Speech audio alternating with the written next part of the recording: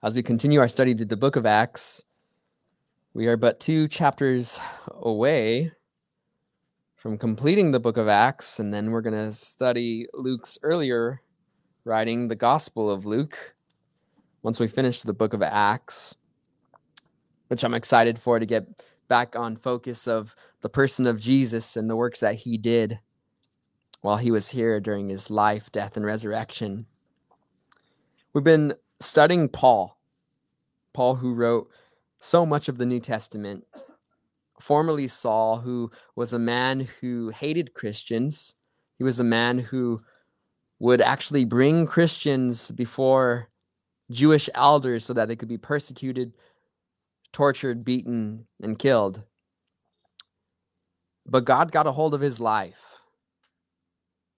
His conversion story of his road to Damascus, he's going to talk about today in our text. So I don't want to go too in depth on it, but if we remember how Paul was taken, a man who was a Pharisee of Pharisees, and then because of his culture of being a Roman citizen, a Jewish-born man, induced in Greek culture, he was able to minister to so many different people. And the Lord called him to go preach to the Jews in Jerusalem, knowing very well and telling Paul that when he went, he would go in chains, and that as he would be persecuted and beaten, it'd be for the glory of God. And his friends were like, don't go. Don't go to Jerusalem. And he said, I have to. Because the love of Christ compelled him to go preach the gospel to his brethren. And he went and he began to preach to his Jewish brethren who he thought he could minister to the best because they're his brothers. He knows them.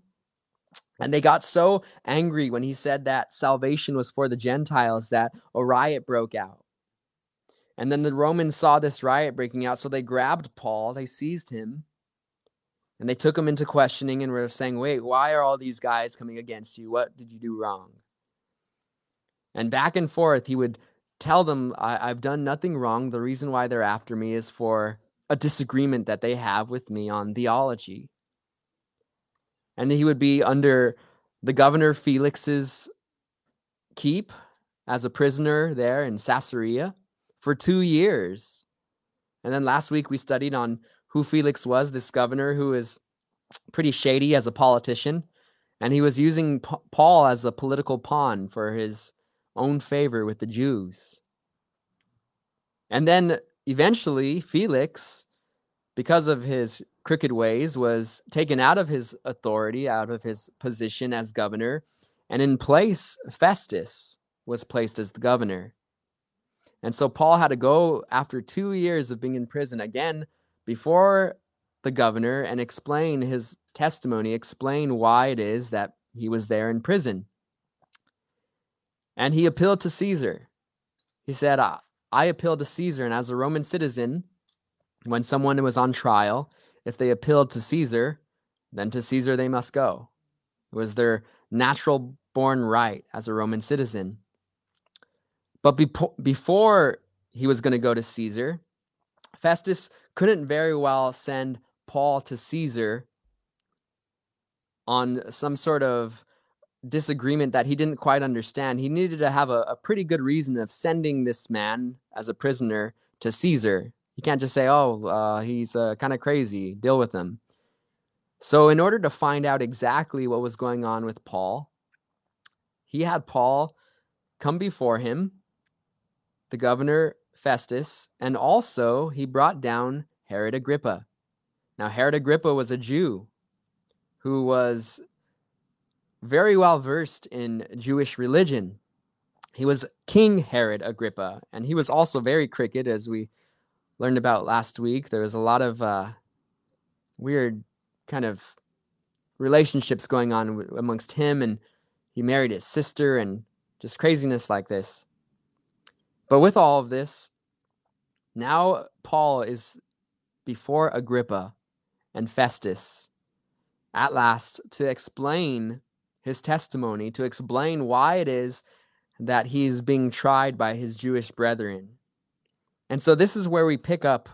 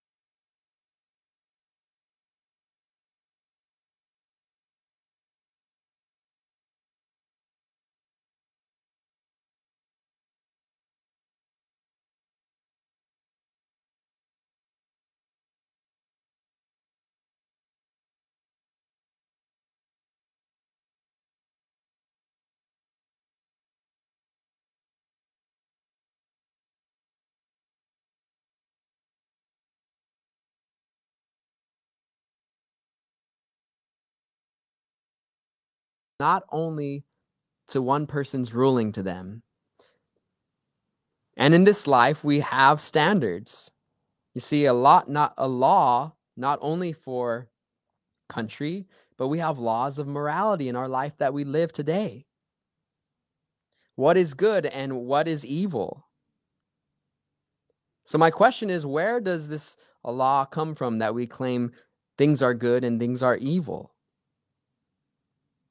Why do we sense good and evil in certain actions and activities? You see, there are people who believe that morals were developed over time, that morals were created by our own social structure, that morals are not absolute. But in conversations I've had with people, I've asked them, when was it right for us to kill babies?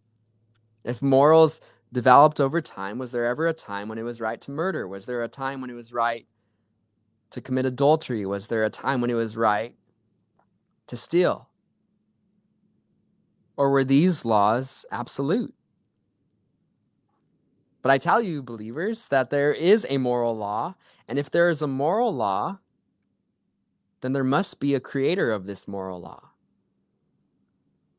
If that creator of this moral law is human, then because it's created, it's flawed by a human being, because human beings are flawed.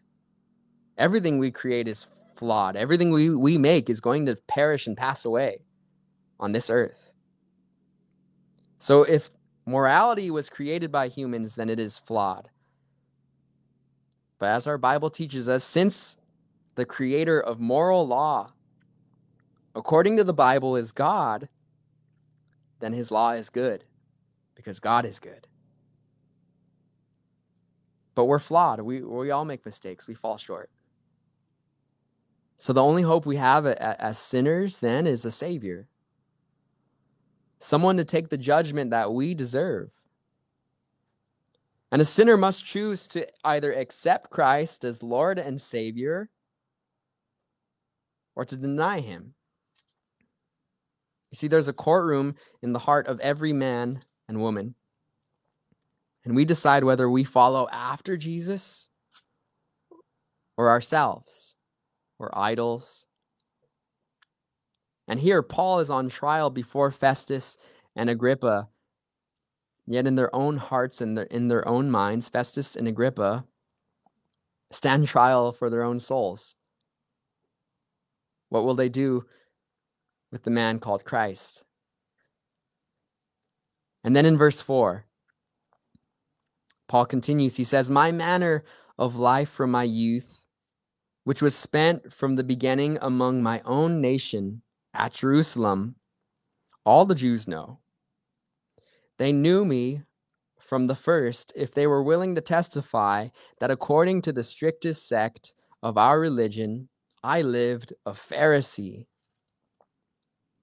So Paul here is explaining how he was a Pharisee, how he was strict in his practice of religion, but far from the heart of God.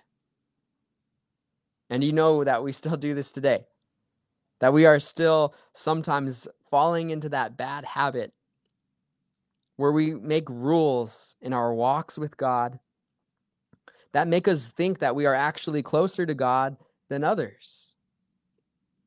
Sometimes we do works thinking that we can receive the approval of God. And sometimes we even believe that we are saved because of our religious practice. But do you remember what Jesus told the Pharisees? He told the Pharisees, you guys strain at a gnat, yet you swallow a camel. You see, in the time of the Pharisees, they had strict dietary laws where they were not allowed to eat the blood of any animal. And if a Pharisee would be walking down the street and a little gnat would fly into his mouth and he'd realize it, he'd be like, oh, like he swallowed it. He realized, wait a second, that's unkosher. There's blood in that little gnat. So in order so that he wouldn't break that dietary law, he would purge himself and be like, so all the gnat could come out. It's disgusting. I'm weak with throw up. And Jesus told the Pharisees, look, you guys strain at a gnat, but yet you swallow a camel. Meaning that they were actually forsaking the more important law, which was of the loving God, loving their neighbor. Yet they would focus so in depth on making sure that miracles or healing wasn't performed on the Sabbath. And they were legalistic. And Christians too, we can become legalistic in our own thinking that our obedience to the law is what saves us, when in fact it's faith in Christ. Now, don't get me wrong, obedience is required as a believer, but obedience is the result of salvation. Salvation is by grace through faith, not of works, lest any man should boast. Now, if I evaluate a person's life and see that there's not obedience, I'm not their judge, but I can make my own human assumption of thinking like, I don't know if that person's really saved, but God's going to be their judge. But obedience is evidence that there is a relationship. And obedience follows that loving relationship. And Paul is explaining this to Festus. He's saying, look, I used to be legalistic like all the other Jewish brethren, the Pharisees. And then in verse 6, and now I stand and am judged for the hope of the promise made by God to our fathers. To this promise, our 12 tribes, earnestly serving God night and day, hope to attain. For this hope's sake, King Agrippa, I am accused by the Jews. Now, Paul is explaining, look, Festus and Agrippa, this is why they've brought me here, because of my belief in the resurrection. Now, not all the Jews believed in resurrection. There were these group of Jews known as the Sadducees who didn't believe in resurrection or of spiritual things. But the resurrection was actually taught in the Old Testament.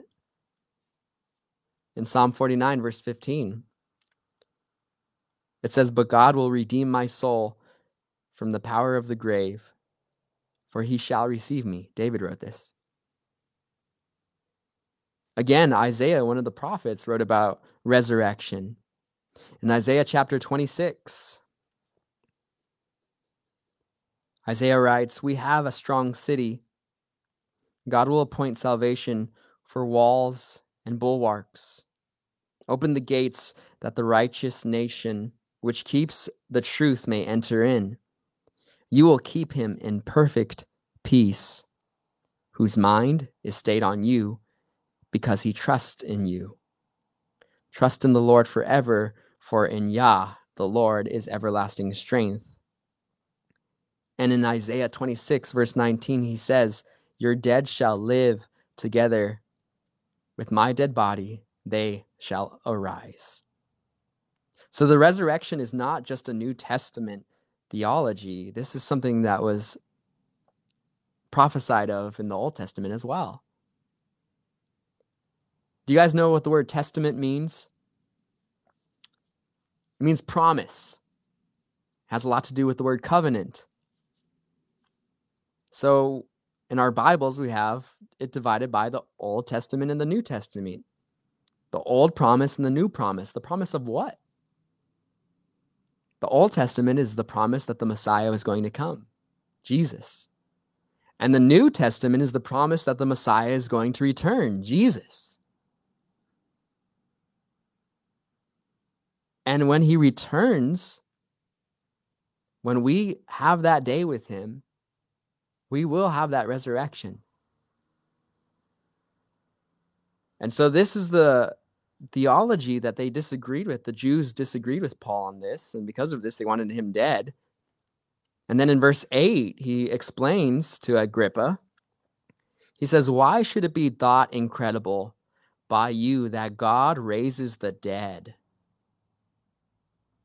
I love this question because I could fit that question into so many aspects of my life. Why should it be incredible that I believe that God can move mightily at my work? Why should it be thought incredible that God can help provide for a house, something for me in the future when I get married?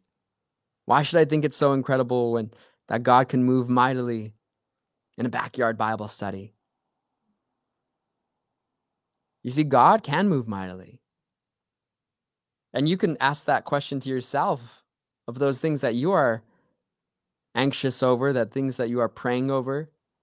It's not hard for God to work those things out for good, to get us over that mountain. Sometimes God will remove the mountain in our life, that trial that's just standing in front of us, and we're looking at it like there's no way that we can overcome this. Sometimes God just does a miracle and moves it. But other times, Jesus comes alongside us with his Red Wing backpack, his Cal-T Red Wing, and he comes next to us. He's like, "You got your pack ready? All right, let's go. Come on, we're going to go over this together." And those are the times you're like, "Oh, man." But when you're with Christ, there's nothing that can stop you. So Paul is pointing out to Agrippa, why do you think it's so hard for God to raise the dead, Agrippa? You know the scriptures. In verse 9, "Indeed, I myself thought I must do many things contrary to the name of Jesus of Nazareth. This I also did in Jerusalem, and many of the saints I shut up in prison.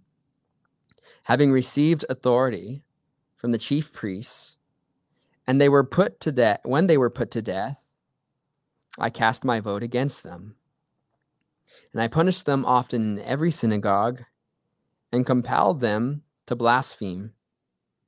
And being exceedingly enraged against them, I persecuted them even to foreign cities." See, Paul is explaining to Agrippa, look, I was a terrorist to Christians. I would vote against them when they were on trial so that they could be killed. And his goal was to catch and bring them. Now, Paul had this awesome testimony of this transformation that God did in his life.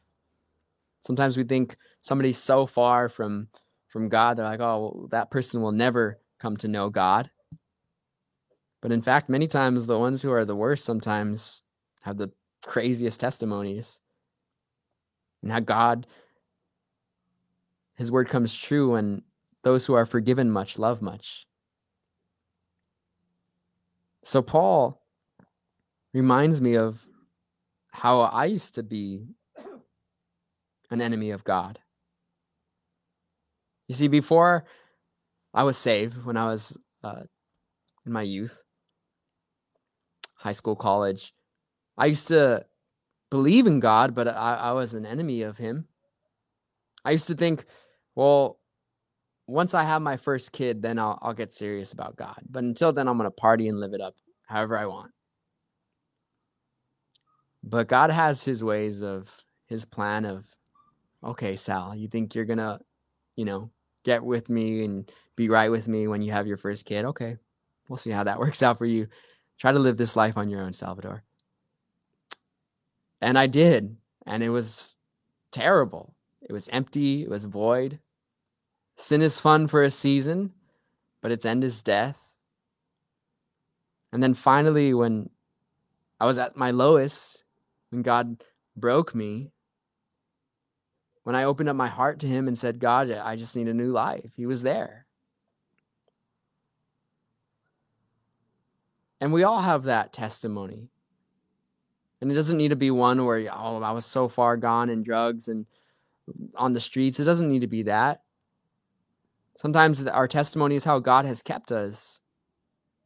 Sometimes our testimony is we realize that salvation is not of works.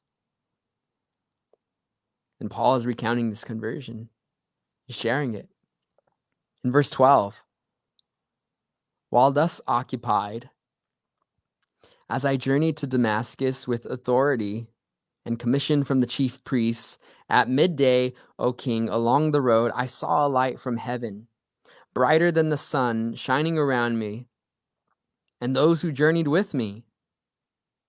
So Paul, he's on his way to Damascus. It's midday, meaning the sun is right at the highest part of the day, and yet there's a light shining down that is so much brighter than the sun at midday, so much brightness that it blinded him. He fell to his knees. And then in verse 14, he continues, and when we all had fallen to the ground, I heard a voice speaking to me and saying in the Hebrew language, Saul, Saul, why are you persecuting me? It is hard for you to kick against the goads. Now, this kicking against the goads, you see, a farmer, he would have his oxen tilling the ground. His livestock would help him be a farmer, and he would have to make this oxen go in a straight line. And in order to do this, this farmer would grab this long pole with a spike at the end of it. And when the oxen would start going off the trail, the farmer would prod this oxen. And that was known as the goad. And then if the oxen tried to kick back at the goad, it would actually only hurt himself as he was doing so, and the oxen would end up getting back in that straight line. And this is what God told Saul. It's hard for you to kick against the goads, isn't it, Saul? Because Saul was fighting off the conviction of the Holy Spirit in his life. God was trying to get a hold of him, and Saul was fighting against it. If you remember, Saul was there when they had Stephen, this Christian believer, who was preaching against the Pharisees, and the Pharisees got so angry they grabbed Stephen and they took him outside of the city to stone him. And Saul was there, and he took all the coats of all the Pharisees, and he cast his vote against Stephen, and he witnessed Stephen, the first martyr. And I think that in Saul's life, that as he witnessed Stephen crying out to God, saying, Father, forgive them, they don't know what they do, don't charge this against them, I think Saul was convicted. I think deep down in Saul's life, the goads began to kick on him. And he was fighting against it. Hearing of Jesus and what he did with his disciples. Knowing about the Messiah to come, yet being so invested in his religious structure that he could not break away from it at the time. But the conviction was coming, and that's why God was telling him, it's hard for you to kick against the goads, isn't it, Saul? And then in verse 15, so I said, who are you, Lord? And he said, I am Jesus, whom you are persecuting. See, notice what Paul was doing to Christians as he persecuted them. Jesus took personally. And then in verse 16, but rise and stand on your feet, for I have appeared to you for this purpose, to make you a minister and a witness both of the things which you have seen and of the things which I will yet reveal to you. So now Paul, once he has that experience, that realization that this is Jesus, Lord and Savior, once he is broken and willing to obey, God tells him his purpose for life, to be a minister, to be a witness. That word for minister, it means servant. See, many times in ministry, we get it twisted in thinking that the minister is the one who the people are supposed to serve, but actually the minister is supposed to serve the people. So when you begin to see ministries that cater towards the minister, maybe a red flag goes up in your mind. And I tell my brothers and sisters here, I say, hey, when you start to see this ministry serving itself rather than serving the people, let me know something's wrong. That's something that needs to be corrected. And that word, that witness that Paul was also called to be, this is a legal witness. And in the Greek, the word for it is martyrs, which is the same Greek word used for martyr. Someone who dies for their faith, someone who is going to proclaim the gospel as a witness. And may we be both of those things. May we learn to serve as Jesus served and washed the feet of his own disciples. He even washed the feet of Judas. And then in verse 17,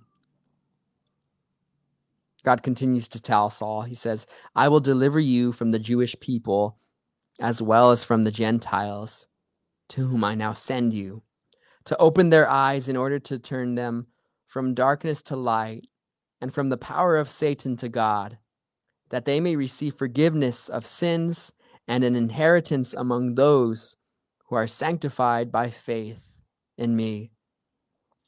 Now, this is what I love about these two verses right here. This is something you want to write down if you're taking notes today. But this is what God has for you this morning as a believer.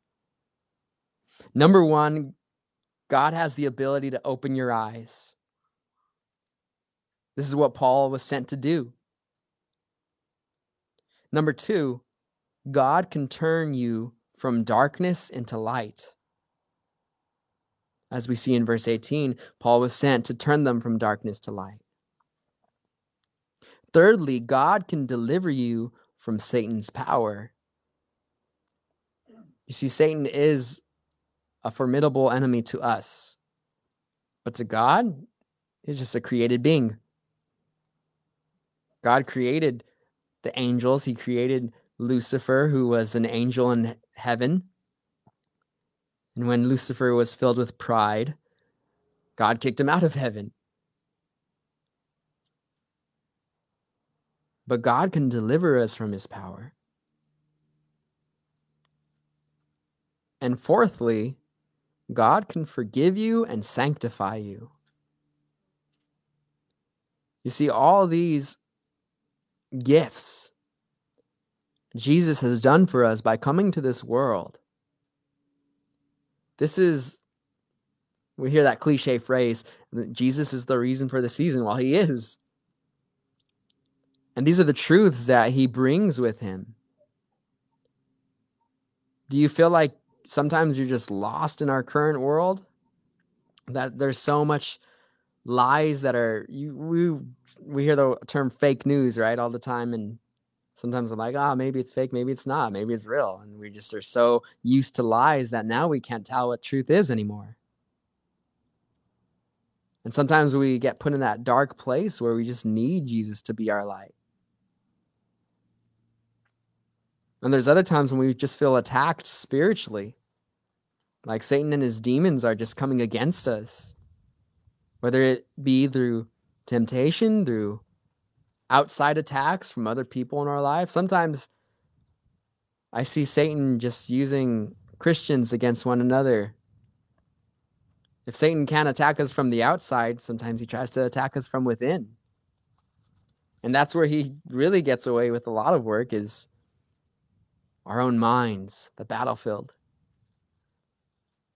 A Christian rubs us the wrong way, a fellow brother in the Lord rubs us the wrong way, and we suddenly become an enemy to them, and we're fighting against them. But God can deliver us from this. And what I love too is that he forgives us. His grace is over and abundant. That there's nothing that we can do to make God love us more. God loves us eternally. So when we make mistakes, God still loves us. And when we do good, God loves us the same. We're not earning his love by doing good works.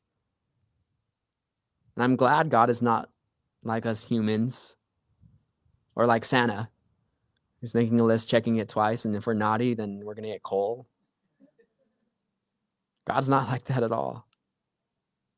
And this is, lastly, in the end of verse 18, all those gifts that we are given as a believer, it says at the end of that, who are sanctified by what? By faith in me. So all of this is done by faith in Christ, all that gift. And it's that simple belief in Jesus, in the Messiah. Verse 19, Paul continues. He says, therefore, King Agrippa, I was not disobedient to the heavenly vision. See, Paul was a man who knew obedience, who knew discipline. He preached to the Jews and to the Gentiles many times, and many times the gospel was rejected by them. And after they rejected the gospel, Paul didn't just quit, because Paul found more joy in being obedient to God rather than finding joy in the outcome of God's command. And sometimes, perhaps we don't see people getting saved. We don't see change right away in our life. We don't see fruit right away in the ministry. But God is more concerned of our obedience to him. Again, I'll repeat this. We need to find joy in being obedient to God rather than finding joy in the outcome of God's command. Should we be joyful when there's an effective outcome? Absolutely. But I believe that joy and obedience will bring motivation, will bring effective outcome, whether we see it or not. Again, in verse 19, he says, therefore, King Agrippa, I was not disobedient to the heavenly vision. Verse 20, but declared first to those in Damascus and in Jerusalem and throughout all the region of Judea, and then to the Gentiles, that they should repent, turn to God, and do works befitting repentance. See, repentance must take place in the life of a believer. The difference between a person who knows God is real and doesn't follow him, and a person who both believes and follows God, is that striving after holiness. You see, we can't practice sin. We can't be in continual sin. We have to strive for holiness, and that brings repentance. And understand that we are going to fail. We all sin every day of our lives. We're born sinners. But we keep fighting. I like that phrase, to keep fighting the good fight. Because it reminds me that I am in a fight, that this is spiritual. And we need to be obedient. This week, as I was doing my midweek study on the internet, being completely transparent with you, I was alone this week when I was doing it. And a part of me felt like, man, God, I don't know if anyone's even going to hear this, God. And it's kind of weird because I'm putting that camera, I'm setting things up by myself and getting my guitar ready. And sometimes that thought comes into my head.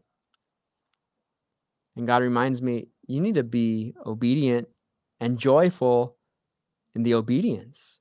Whether I'm going to be ministering to a crowd of 100 people or if it's just for me, God wants me to find joy in the obedience of it. And we must find joy in being obedient to God. In verse 21, for these reasons the Jews seized me in the temple and tried to kill me, because of Paul's message of resurrection, his gospel for the Gentiles, and the Jews, his message of repentance. That's why they tried to kill him. And then in verse 22, therefore, having obtained help from God, to this day I stand, witnessing both to small and great, saying no other things than those which the prophets and Moses said would come, that the Christ would suffer, that he would be the first to rise from the dead, and would proclaim light to the Jewish people and to the Gentiles. You see, Christ, he has ascended. He has risen into heaven. And this was promised in the Old Testament scripture. In verse 24, now as he made his defense, Festus said with a loud voice, Paul, you are beside yourself. Much learning is driving you mad. Now, Festus reminds me here of the world. You see, they think that Christians are crazy, which in the world's eyes and in the worldly sense, we are crazy. But I'm on crazy train. And one day God is going to make what's crazy seem absolutely sane and real. Right now, they don't see it. They don't believe it. Just like in the days of Noah, right? They were saying, what do you mean, Noah? You're going to build this big ark for rain that's going to come. They hadn't seen rain yet. And then finally he builds the ark, and then finally it starts to rain. And once the ground started to open up and all the water started to come from underneath the floor, and they realized, yeah, there's a flood coming, because now they could see it. Jesus is going to return. People don't believe it because they've never seen a Messiah return to this earth. But as it was in the days of Noah, so it shall it be in the days when the Son of Man returns. He says in verse 25, but he said, I am not mad, most noble Festus, but speak the words of truth and reason. See, our Bible, it's logical. There is reason. There's truth in it. We need to search. We need to find it. In verse 26, for the king before whom I also speak freely knows these things, for I am convinced that none of these things escapes his attention, since that this thing was not done in a corner. Now, Paul is saying out loud to Agrippa, King Agrippa, saying, look, this Agrippa, he would have heard of the resurrection. He studies the scriptures, and he would have known about Jesus coming to this world, and he would have known that Jesus was crucified. In verse 27, King Agrippa, do you believe the prophets?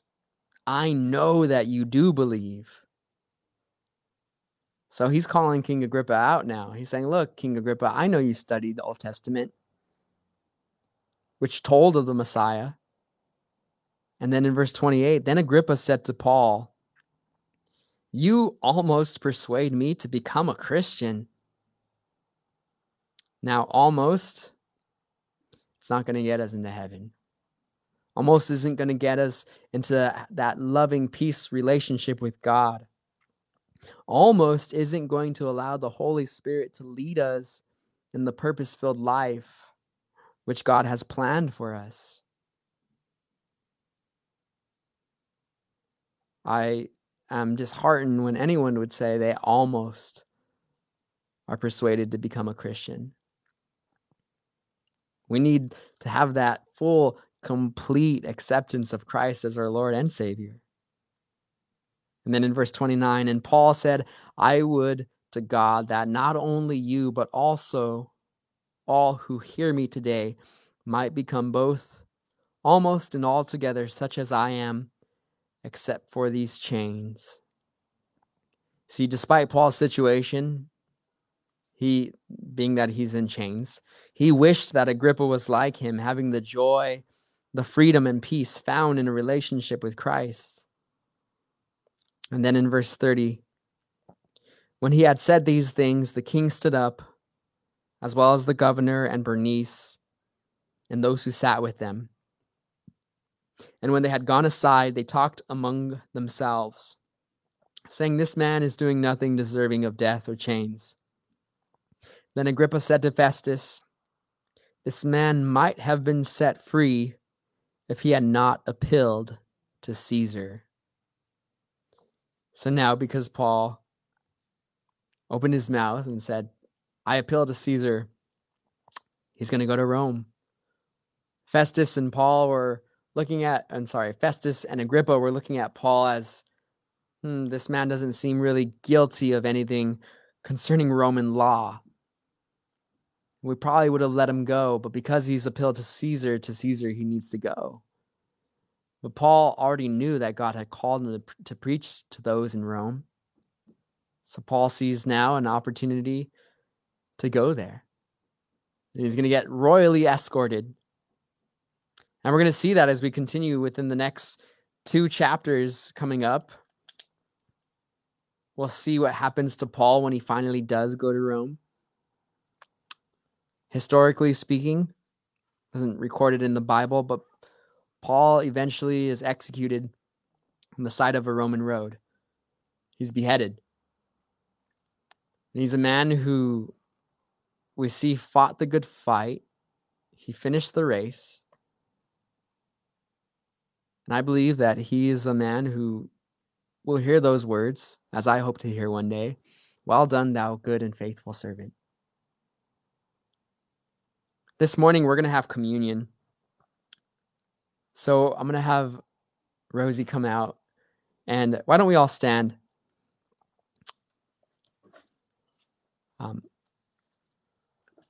I want to pray and ask that the Holy Spirit would just do a work in our hearts and minds this morning.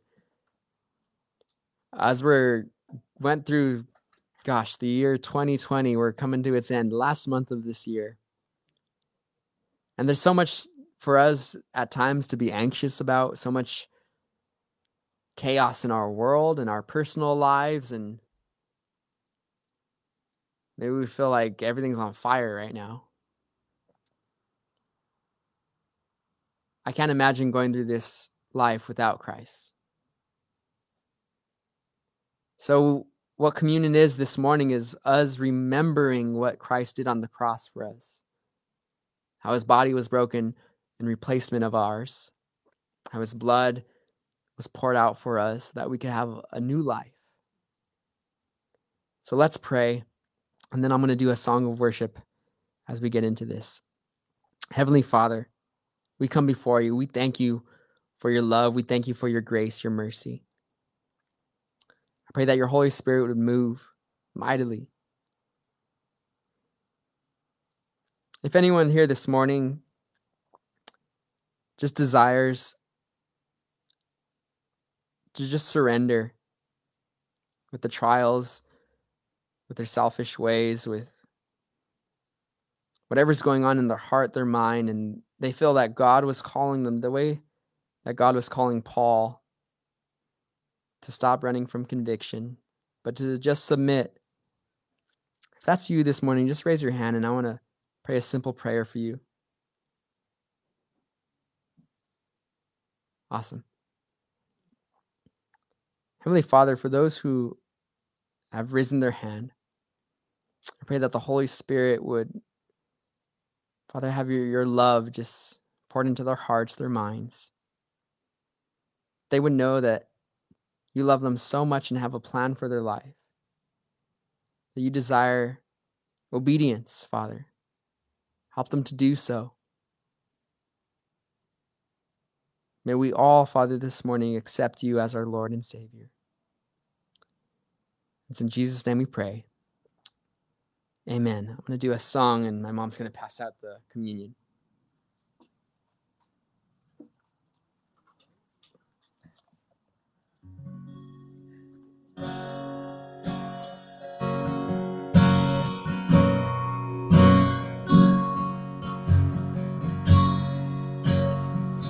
I need you to soften my heart and break me apart. I need you to pierce through the dark and cleanse every part of me. All I am, I surrender. Give me faith to trust what you say, that you're good and your love is great. Yeah. I'm broken inside, I give you my life.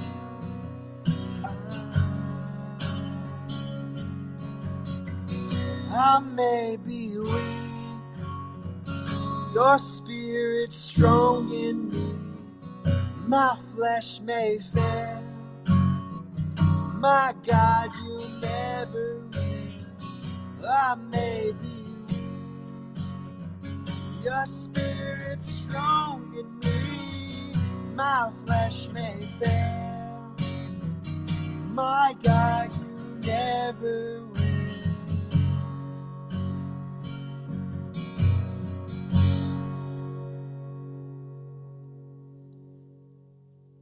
And when Jesus was there with his disciples,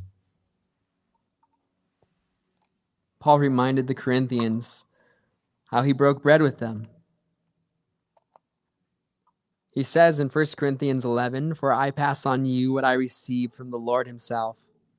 On the night when he was betrayed, the Lord Jesus took some bread and gave thanks to God for it. Then he broke it in pieces and said, 'This is my body, which is given for you. Do this in remembrance of me.'"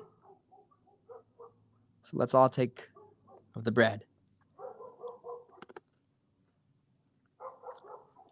And in the same way, he took the cup of wine after supper, saying, "This is the cup of the new covenant between God and his people, an agreement confirmed by my blood. Do this in remembrance of me as often as you drink it." Let's partake of the cup.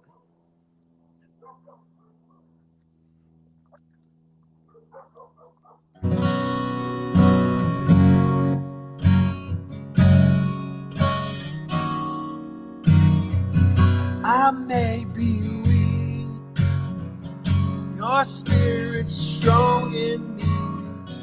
My flesh may fail, my God, you never will. I may be weak, your spirit's strong in me. My flesh may fail, my God, you never will. Give me faith to trust what you say, that you're good and your love is great. Yeah. I'm broken inside, I give you my life.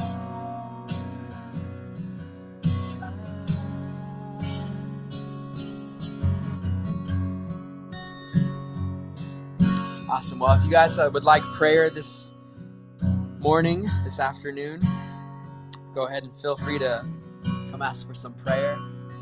We'd love to pray with you. Myself, my father, Lisette, my mom, we'd all be willing to pray with you guys. So, one more song.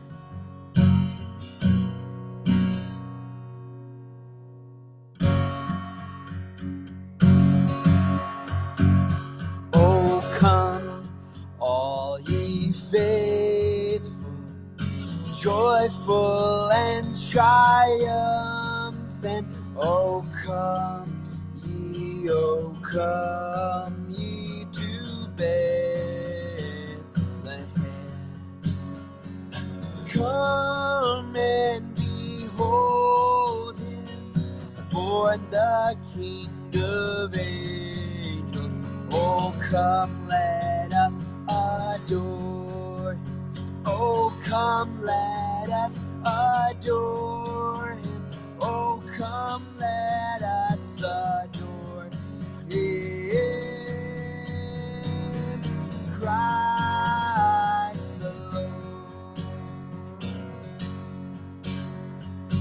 sing choirs of angels, sing in exaltation.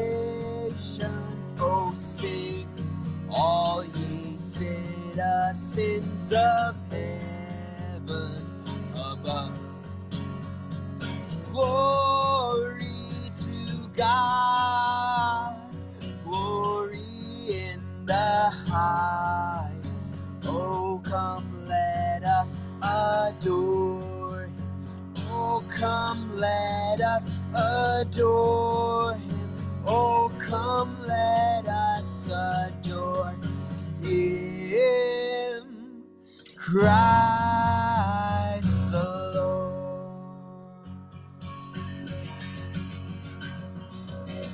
Amen. Be blessed this week. We love you guys. In Jesus' name.